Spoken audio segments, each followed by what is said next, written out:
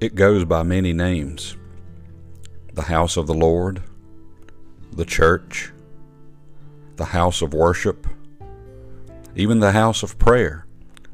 Regardless of what we call it, it's God's place, and He's the one that has set it up, and we are the ones that are to occupy it, and to worship Him, and to give Him the honor and the glory.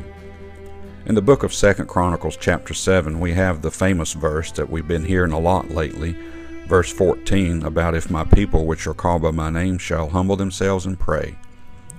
He goes on in those verses and says this in verse 16, For now have I chosen and sanctified this house, that my name may be there forever, and mine eyes and mine heart shall be there perpetually. God says He'll be there, that He's chosen the place. But He also says what will happen if we don't do things the way He has said.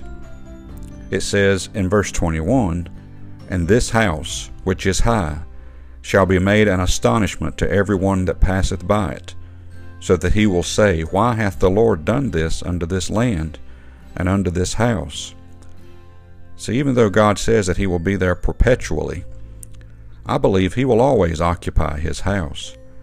It's a matter of whether we occupy His house, whether we do what He says or not.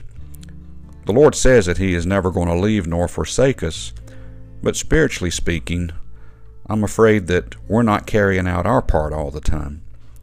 For it says in verse 22, And it shall be answered, because they forsook the Lord God of their fathers, which brought them forth out of the land of Egypt, and laid hold on other gods, and worshipped them and served them.